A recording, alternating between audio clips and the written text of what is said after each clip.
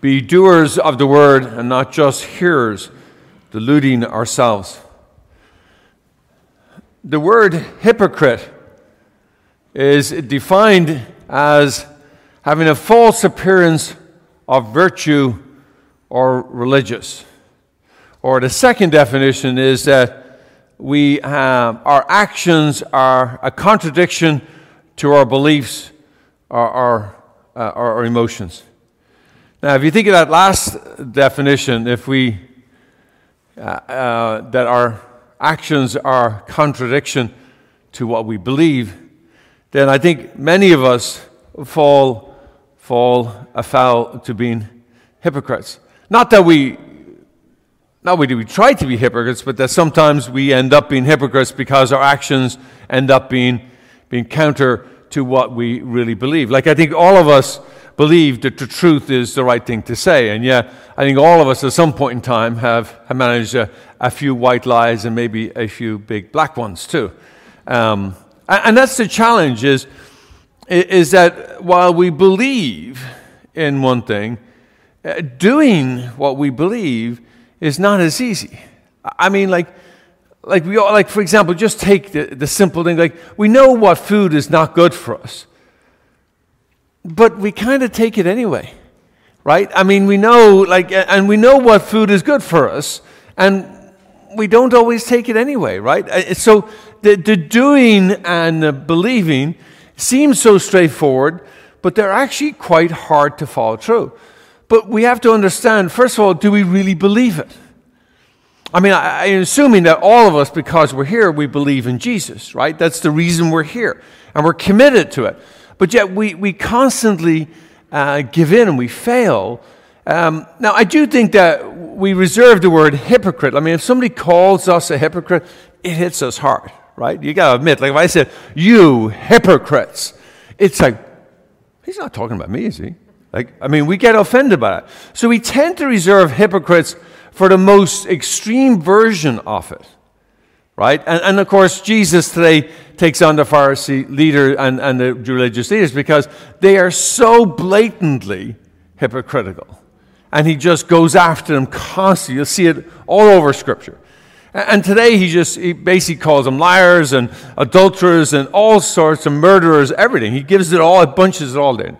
Now, I'm not saying we're all those, but I do think that we have the ability to be hypocrites in our own life. I mean, like, who among us has not said to our children, right, to do one thing, and then we go and do something else?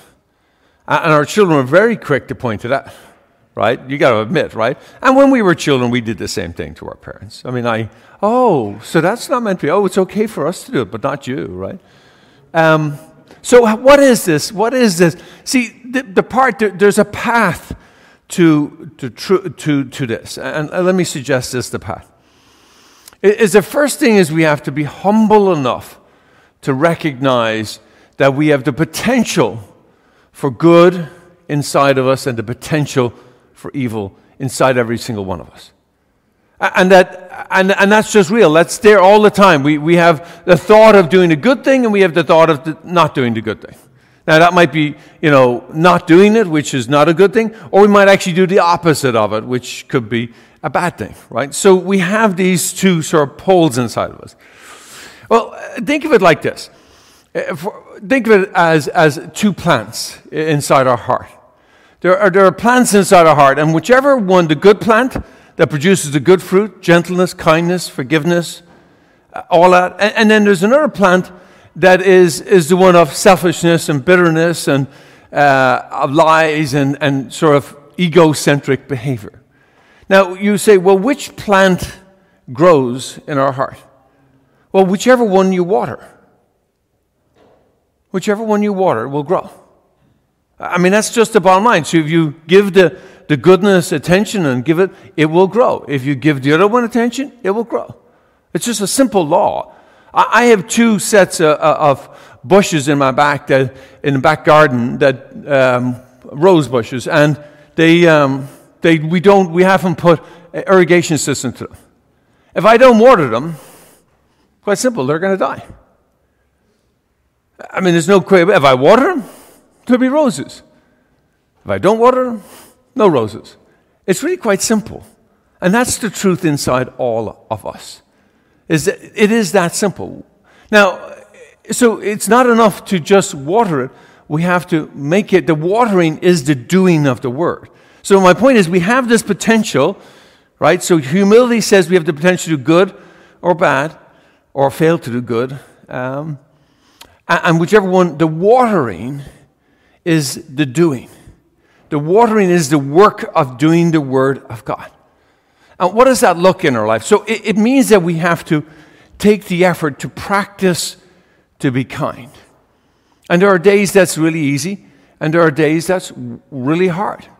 Like when your sibling, for your boys and girls here, when your sibling is really irritating, it's really hard to be kind to them because they're irritating. You're pressing your buttons and they're doing something. And so we practice our kindness. We practice our gentleness. But there are other times that we have to go beyond that, and we have to actually do some works of goodness.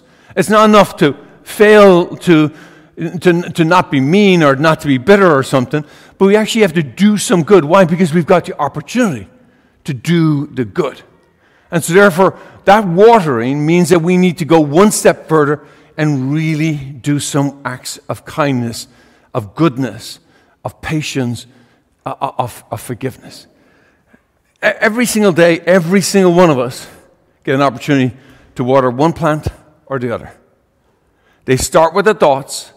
They start with hearing, then they start with the thoughts to coming into it, and then they end up with the action of watering, which means that we do good works. Let's not make it any more complex than that.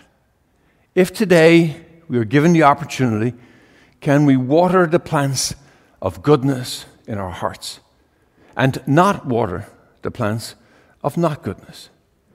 Keep it simple, and we will be not just hearers of the word, we will be doers of his word. And that will prevent us from being a hypocrite. We will say what we believe, and we will believe and do what we say.